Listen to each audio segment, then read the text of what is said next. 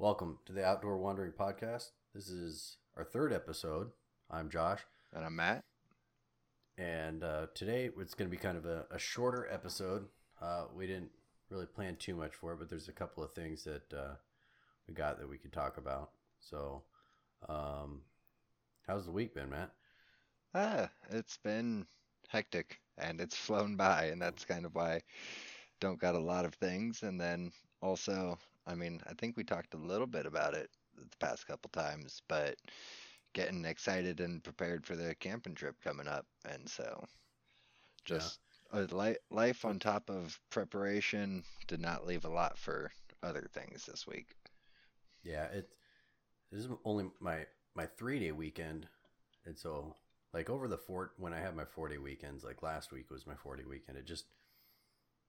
It feels like an actual weekend, whereas this 3-day weekend, I nap that first day that I get off, and then that day's half done when I wake up, Yo. and then next thing you know, it's my weekend's over, and so I didn't think about or do a whole lot, but I did. Remember on that very first episode, we were talking just about public land in general, and you had talked about how you guys went to, I think, Olympic State Park, and then you asked, well, what's the difference between the state lands and the public lands? So I found Yes. kind of a breakdown of of 7 differences between state lands and public lands, and most of this information is coming from protectourpublicland.org, so you can go and check them out. It's kind of an older article, but gave me an outline of kind of And is it safe to go through. say when we are talking about public lands that it's federal public lands? Yeah. So yeah, the difference between state managed lands and then in federal public lands, which kind of brings into point number 1 on this list, is the American public owns all federal public land, which includes national parks, forests, wilderness areas, scenic rivers, and wildlife preserves.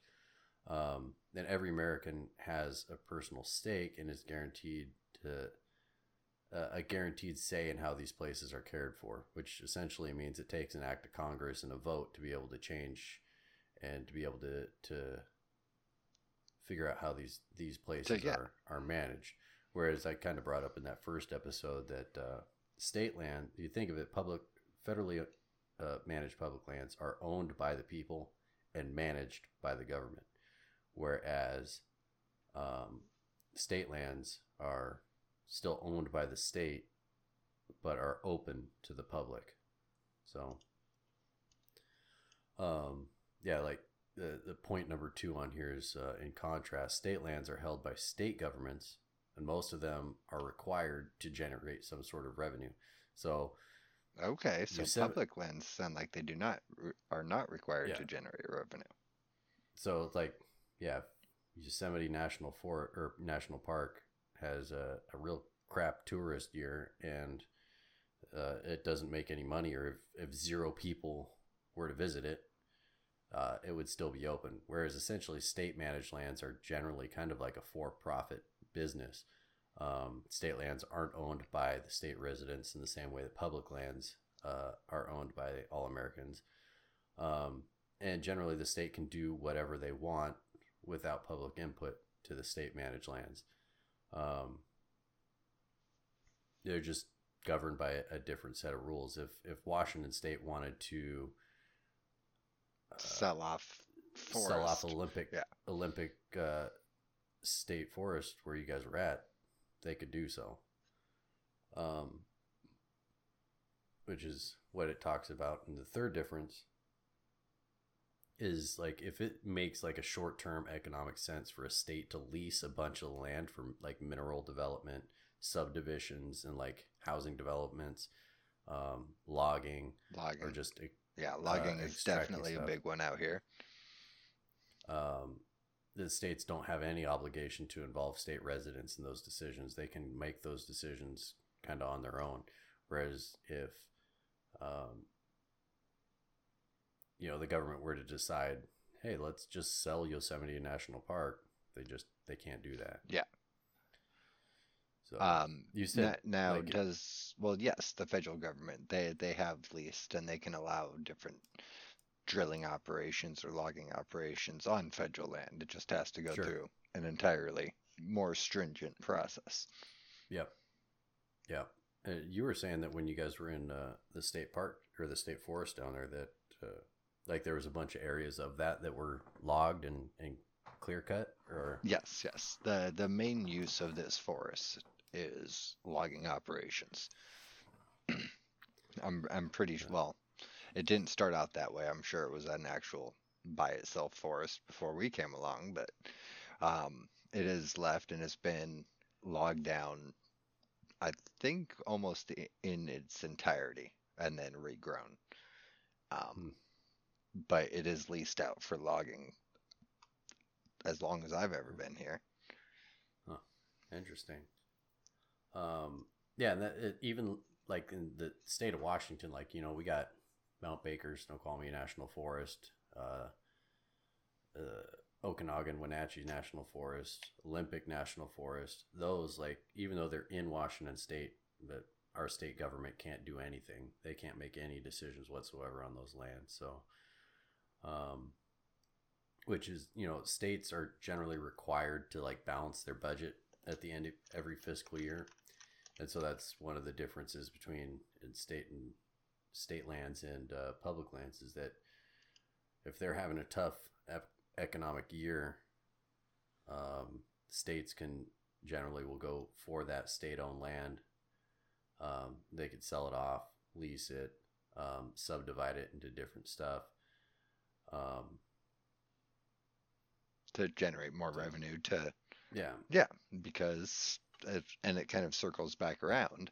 The state lands are required to generate revenue. yeah. So, like my first point, these were, says the quote on here is pretty good. It says, "We're all owners of federal public lands, but we are all customers on state lands." So, I can see that. And that it's not, I mean, it, I definitely prefer them being federally regulated. Um, but state lands, go and be a customer. Especially in some of them, they are well worth it. It's just still, especially if nobody does visit them, then they will be completely sold off because they have to be doing something to make money. yeah. And this next point kind of brings last week we talked about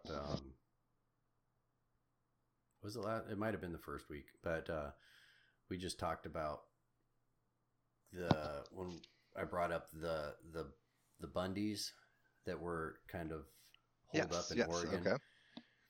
and how that brought up the big controversy that the federal government needs to get out of regulating this and transfer the power over to the states to manage and stuff.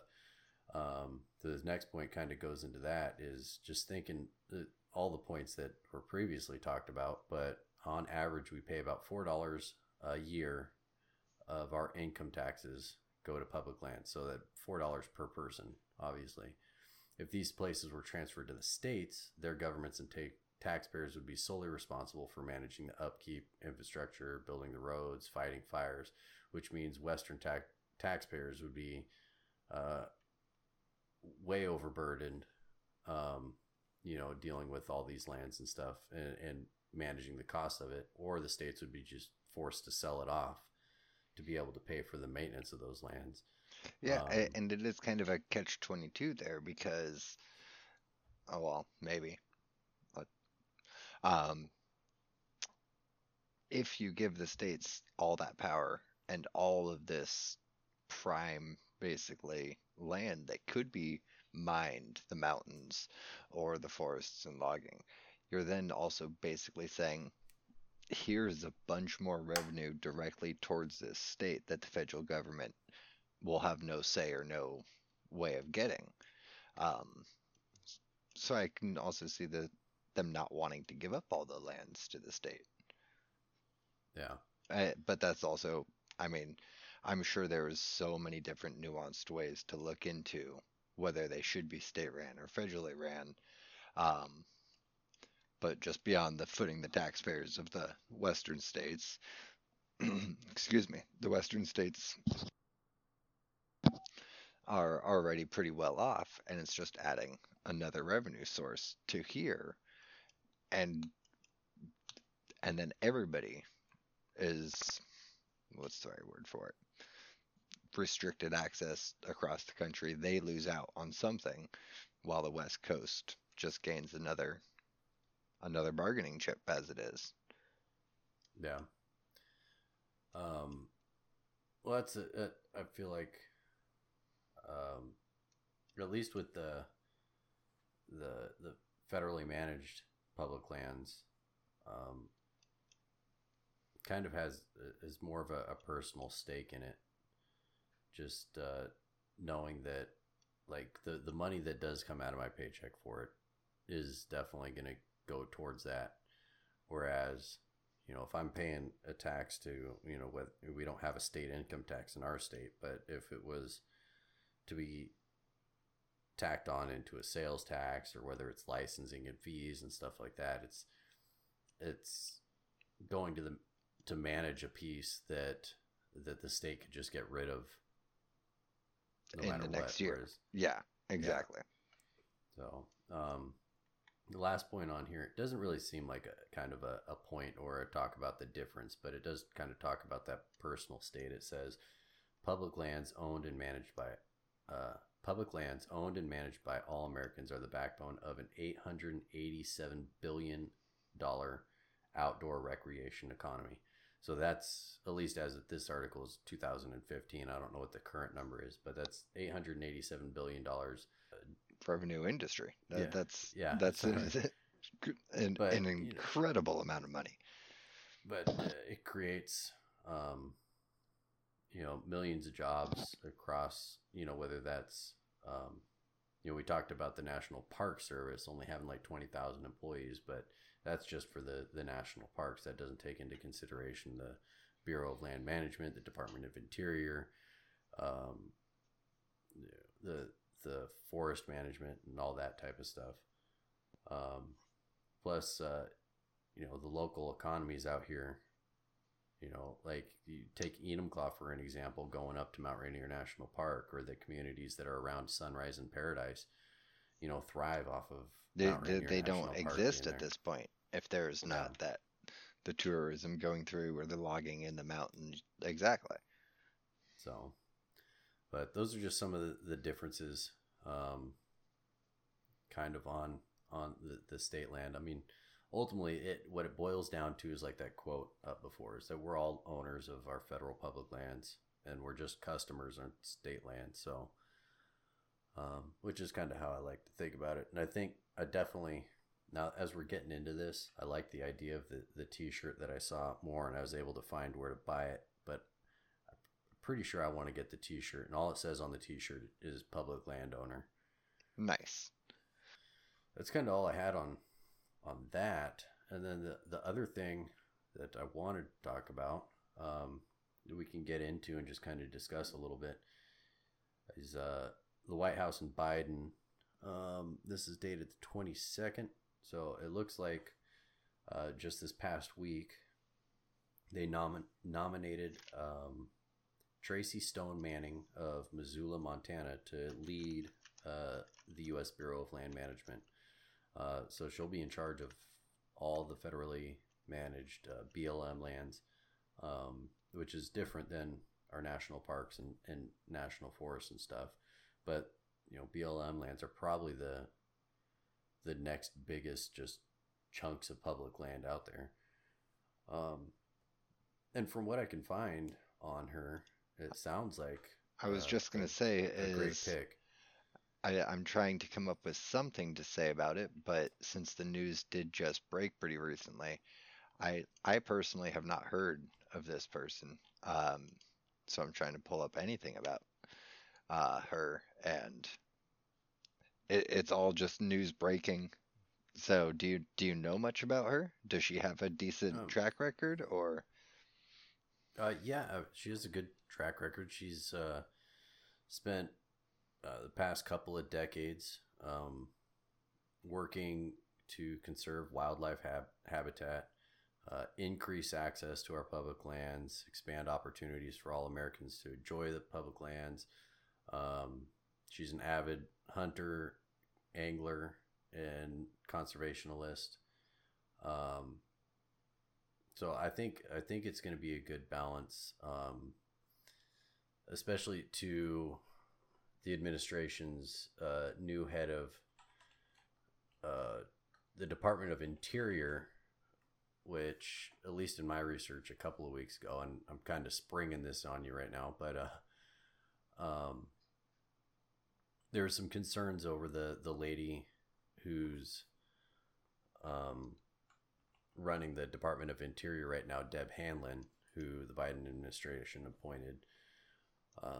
In some ways, like she's a Native American, and it sounds like she has a lot of good things.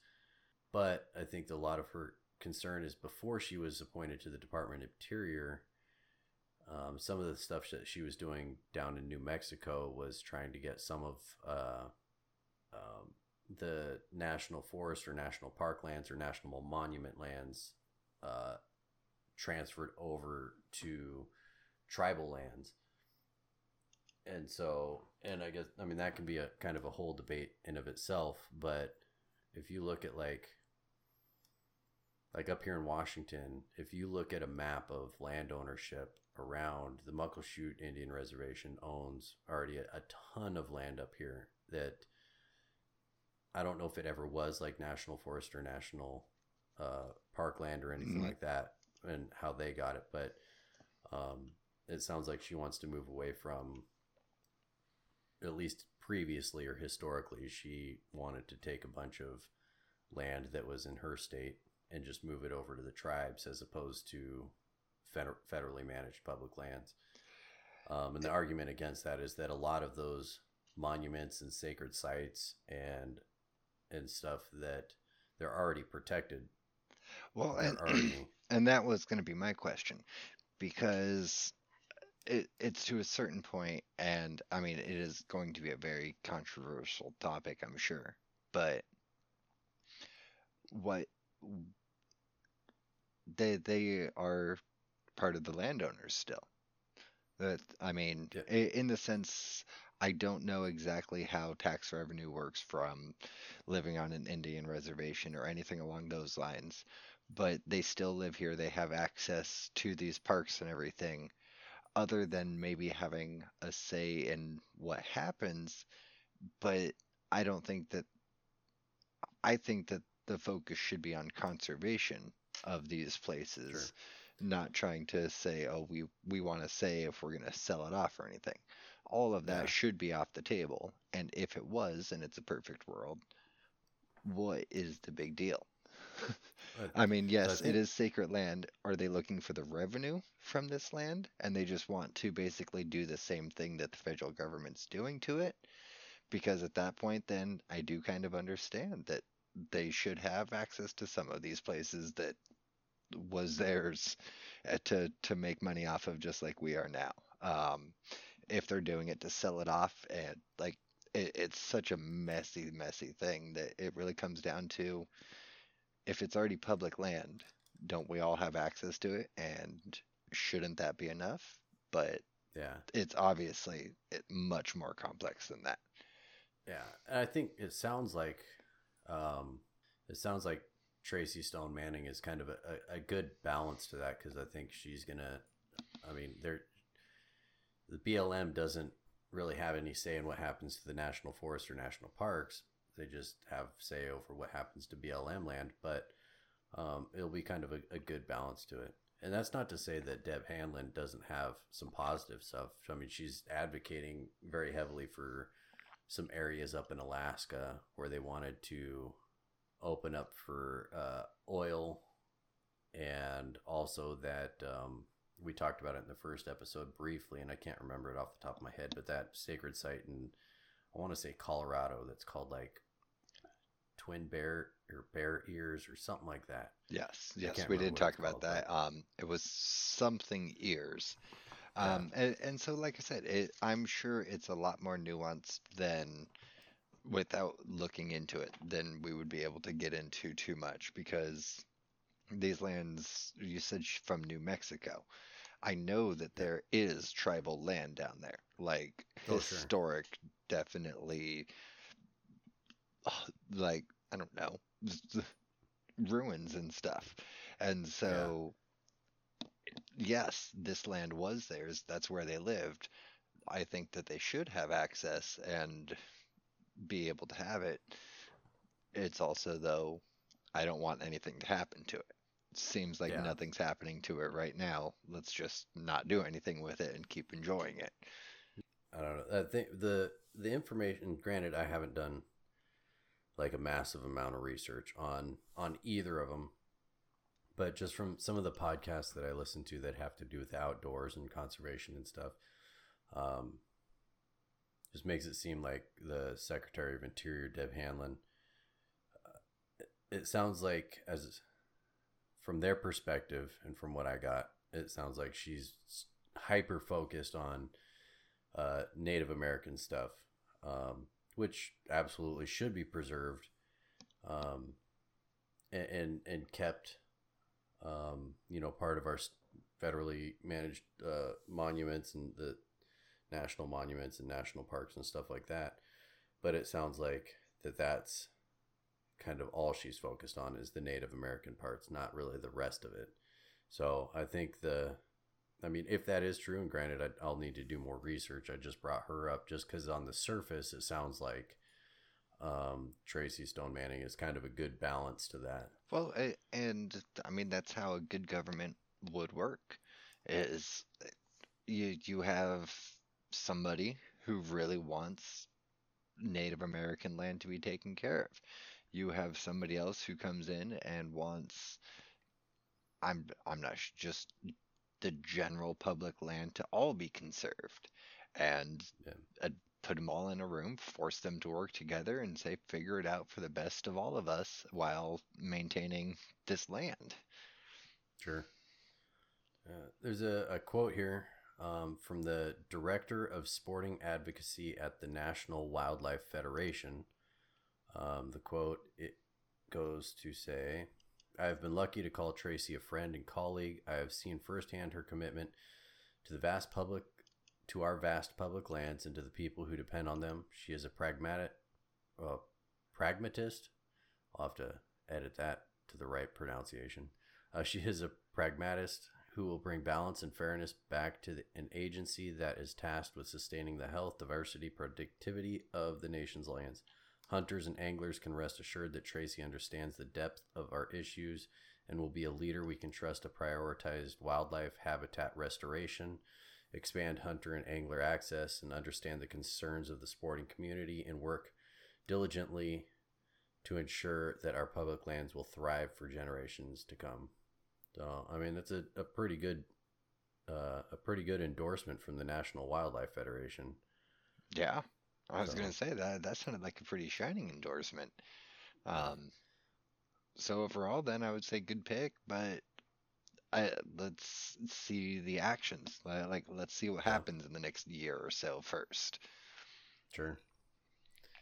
So, I don't know. It's in the news now. So, if you want to know more about that, you'll just have to do, I guess, Google searches on it. And I'm gonna kind of keep my um, what's it, the ear to the ground, and pay more attention. This will be kind of like the first administration cycle of presidents where I'm really kind of interested in and concerned with things like who our Department of Interior is, and uh, and her position at the Bureau of Land Management and stuff like that. Whereas, we always hear about who the Secretary of Defense is going to be, and who, Yes.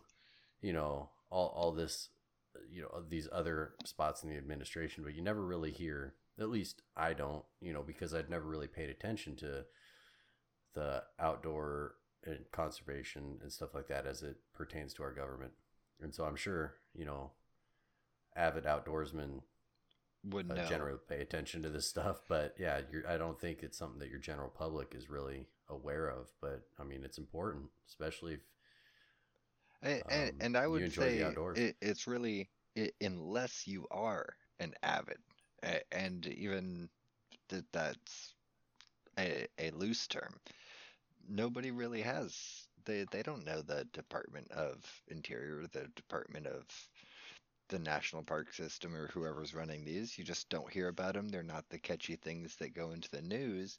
And I would say, I don't know, conservatively, 7 out of 10 people, if you were walking down an actual hike out in any of our forests here and asked them, "Hey, do you know who this person is?"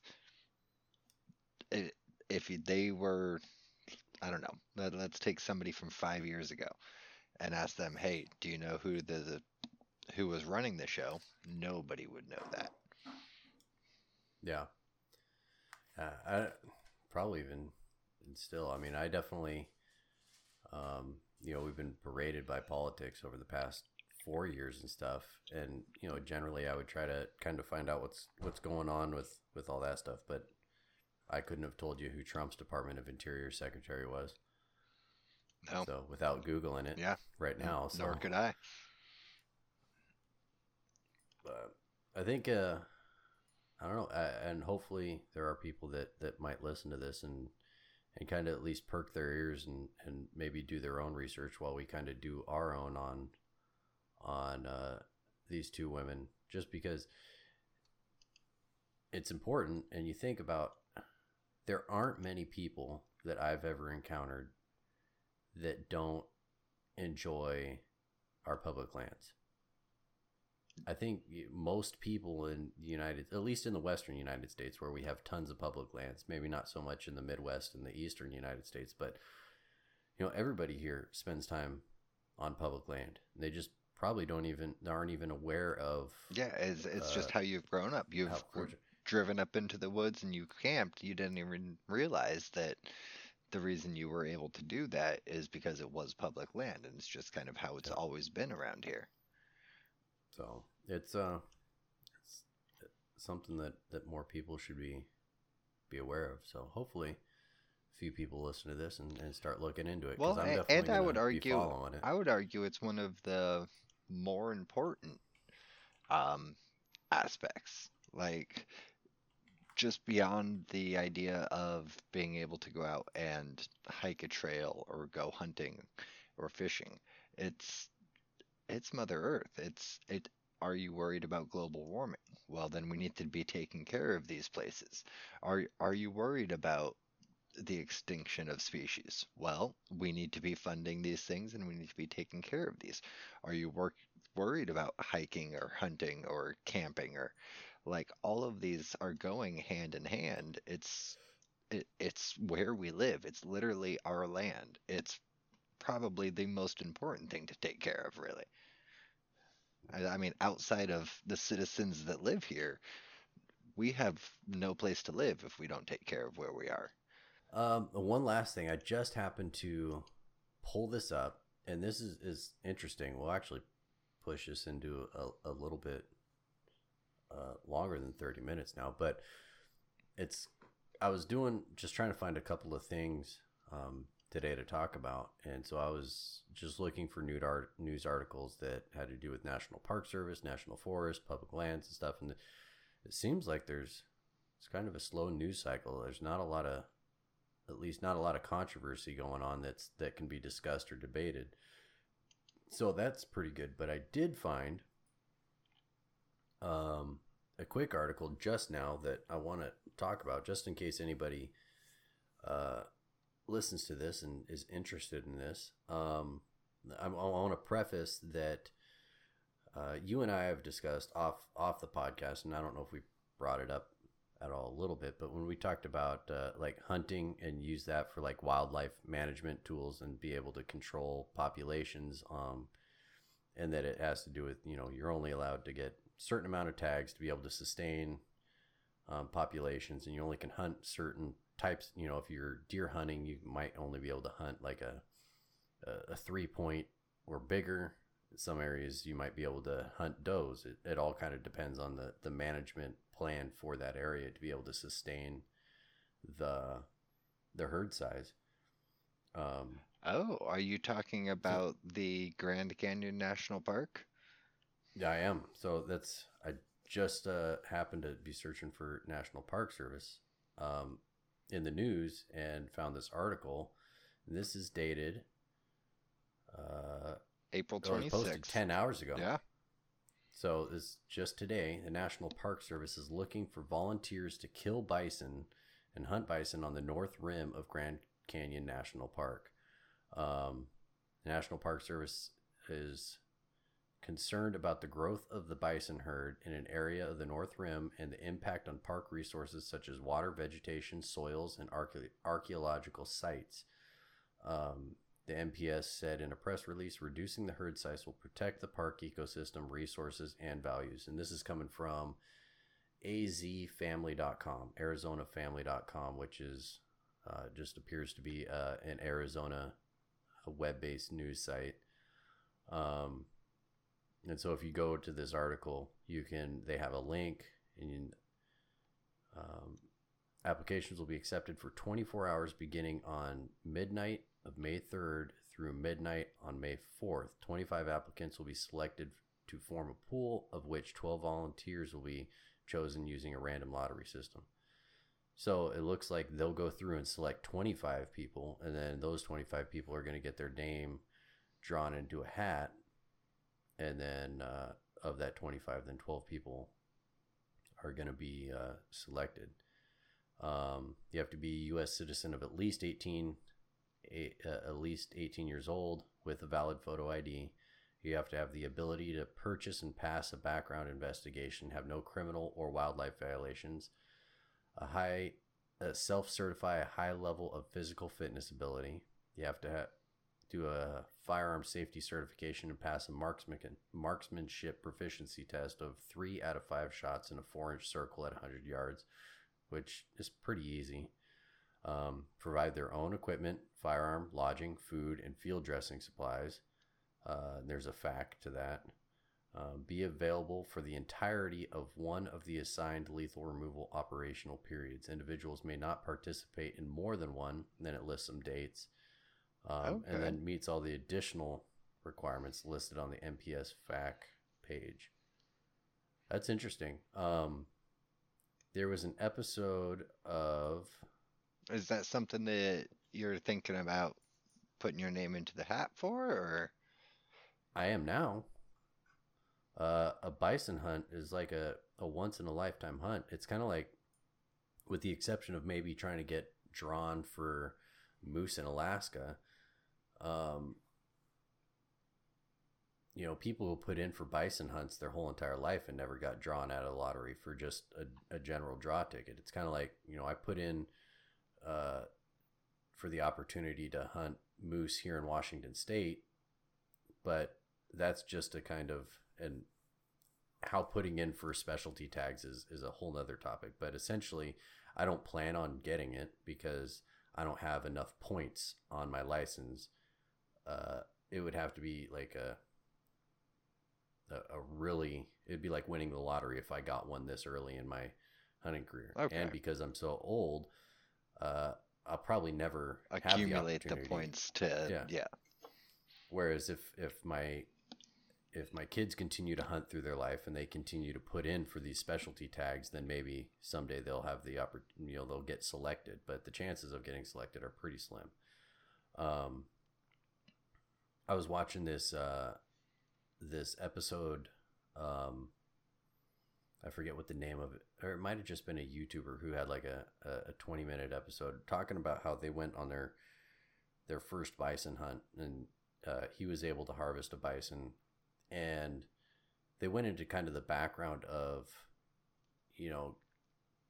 how we as Americans practically hunted bison to extinction in the 1800s, and over the past century, we've been able to restore that population back up to, obviously not what it used to be, but to sustainable herd sizes. Yes. and that these hunts, like mentioned here, are important to help keep that ecosystem alive and to sustain the herds. Because I guess when male bison start maturing, but they're kind of mature outside of Breeding range. breeding range, I guess they can get violent, is what they were saying, and that to the point of like killing off other bison. Like they start getting challenged and look at it as kind of a thing of pride, where they start just kind of turning on their own and start killing who they perceive to be weak. And they even talked about it when he harvested his bison. It was standing with two other bison that had kind of been outcast from this herd. And as soon as he hit the bison, it went down, but then it started to get back up, and they needed to take a second shot on it, which isn't uncommon for a bison. But as soon as the other two male bison that were standing near him kind of sensed that weakness in him, they just moved in and started charging on him and attacking him. Just try to, we're like, oh, here's our opportunity to get this guy out of the way. I mean, that is Mother Nature, but yeah. But it can, when you're trying to sustain these herds of, just a couple hundred to a couple thousand in some areas, if you just have a few buffalo that just start killing off a bunch of the weaker males and they can't even breed anymore, then, it starts then you don't have the lineage to keep the herd going after a while, because they will go after the weaker ones. Yeah. I mean, back when there were millions and millions of bison just roaming the western United States, I mean, you didn't have to worry about that so much just because there were so many of them. But now when you're trying to just maintain those sustainable herd sizes, the hunting management aspect of them is an important part to make sure that the population continues to grow and is sustainable. So shit, yeah, I'm going to set a reminder for next week, and I'll throw in an application. You touched on it, touched on it briefly. How, as somebody who's getting into hunting and everything, what are your thoughts on the point system? Is it basically the best way to put it would be like a hunter reward system? The more you kill, the more you get points on a license, and then it's kind of just like, yes, he is a qualified hunter. He knows what he's doing. He's not going to shoot this moose and then leave it to go bleed out and not do anything. Or what is the whole purpose behind that? It's more of just to try to make it, I guess, make it fair, as it's so limited, and it's not kind of based off of the more you hunt. I mean, you could purchase the moose application, for instance, without ever even hunting. As long as you are eligible to purchase a hunting license, you can just purchase these applications and accumulate points. And every state does it different, and I don't know what the exact formula is in Washington State, but essentially, I guess to kind of really break it down into the simplest terms, if I have 0 points right now, so if I purchase an application, it's like I have my name in the hat one time for this next draw. Oh, it's pay to win. And then I accumulate a point, and now my name's in the hat 2 times, and then I don't get selected, so I try again, and now my name's in that hat 3 times. Some other places do it differently, and I think that's kind of the simplest way to put it for how Washington does it, but I might be wrong. But on the flip side, if I get selected for moose, and I harvest a moose, I can never put in for moose again. Okay. And I think if I get selected for moose and I fail to report that I did not harvest a moose, then I'm unable to ever try to hunt for moose again. And I think if I get selected and I don't harvest a moose, but I go through all the proper reporting and stuff saying that I didn't, I'm pretty sure my points go back down to 0 Yeah, but you still are eligible to keep reapplying. to keep trying. So, Washington, we don't have We don't have a moose too many. population yeah. Well, we surprisingly, I didn't realize it, but we do. It's mainly up in the northeast section of Washington State, near the borders of Canada and Idaho. Like a pretty decent one, you mean? A decent one enough to where we give out tags for it every year, and for antlerless moose every year. Oh, damn. Some of the other stuff I didn't realize we had in Washington, and these are special hunts as well, but with a bit better of a chance of getting selected for. But there's sheep, like wild sheep, and mountain goats. Okay. Which I didn't realize. Now, I'm assuming, I would really hope so, otherwise then I'm just gonna get a little bit grumpy. Probably not, but maybe. Um, sheep and lamb, people eat. Mountain goat, okay, I guess goats, people eat goats, but like, what would be, is it a food hunt? Is it a trophy hunt for something like that? Or, because I've never heard of somebody hunting a mountain goat. Oh yeah, mountain goats. One, yeah, you eat it. You can eat it and prepare it, and it's supposed to be really delicious, from my understanding. And then also it's just wildlife management Okay. too. And yeah, I mean there is a portion of it, the opportunity to kind of get that, in air quotes, trophy animal. But it's not like hunting a lion where there is really no other use for it than just saying that Yeah, you did okay, it. that's what I And was getting at. There is at least a use for. yeah, Yeah.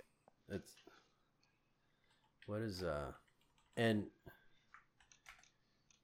when I say sheep, let me send this to you, because it's not what you think of sheep or lamb. It's kind of when you see sheep for what we have here in Washington. Now, I've heard It turkeys are looks like hard, what. but and you can basically find them anywhere. Is that a special license as well, or is that just go get a turkey? No, turkey. You can purchase up to 10 tags for turkey in the season. It looks like, because I looked into it. It's turkey season right now, and you can just purchase up to 10 tags. So whereas something like deer, you can put in to be drawn under the same kind of special lottery for a second deer tag. But you can't just go in and purchase, oh, I want 2 deer tags this year.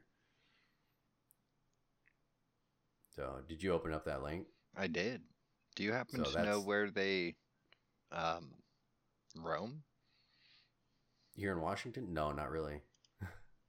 I don't know much about it. I know about Dall sheep and just kind of the mountain goats from watching the Meat Eater show. Because they have a couple episodes.